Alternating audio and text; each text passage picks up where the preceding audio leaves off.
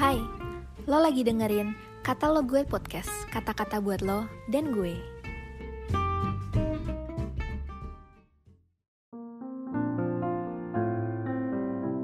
Selamat pagi teman-teman. Hari ini Sabtu 28 Agustus, kita mau mendengar renungan yang berjudul Mengenal Yesus dan Kuasa Kebangkitannya.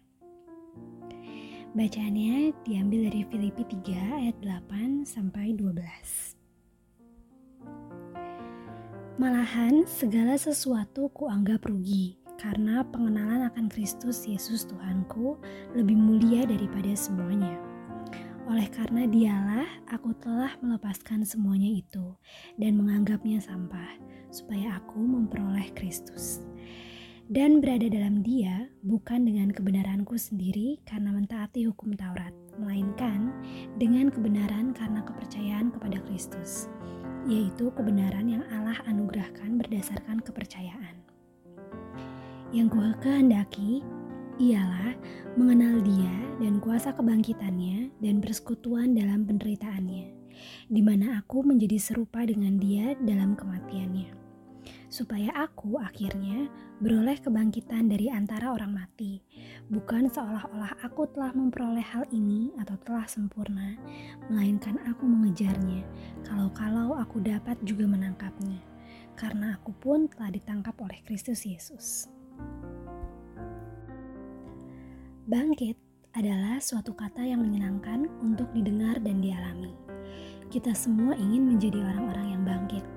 Bangkit dari keterpurukan, bangkit dari masalah, bangkit dari keadaan-keadaan yang tidak enak. Kebangkitan bicara tentang pengharapan dan suatu keadaan yang lebih baik dari sebelumnya. Tetapi kebangkitan hanya bisa terjadi kalau kita berada di bawah.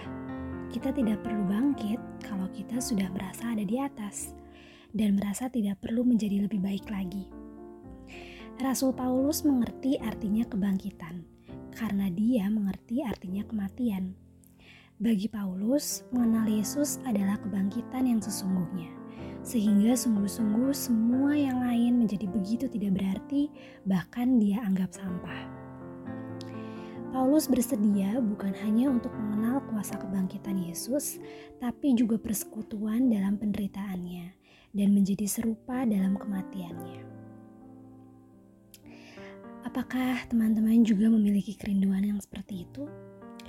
Banyak orang ingin bangkit dari kondisinya, tetapi tidak mau mengalami kebangkitan yang artinya mengalami kematian dalam dagingnya. Kita ingin menjadi lebih baik di satu sisi, tapi tidak mau melepaskan kesenangan dan kebiasaan kita di sisi lainnya.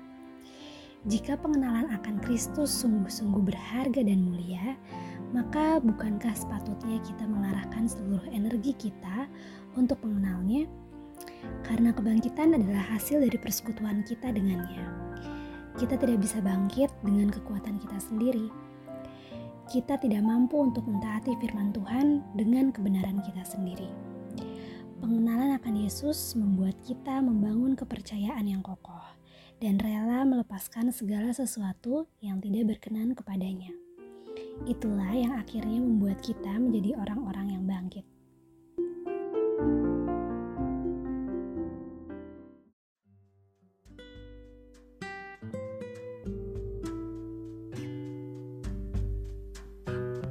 Makasih udah dengerin podcast ini. Jangan lupa follow dan juga share ke teman lainnya.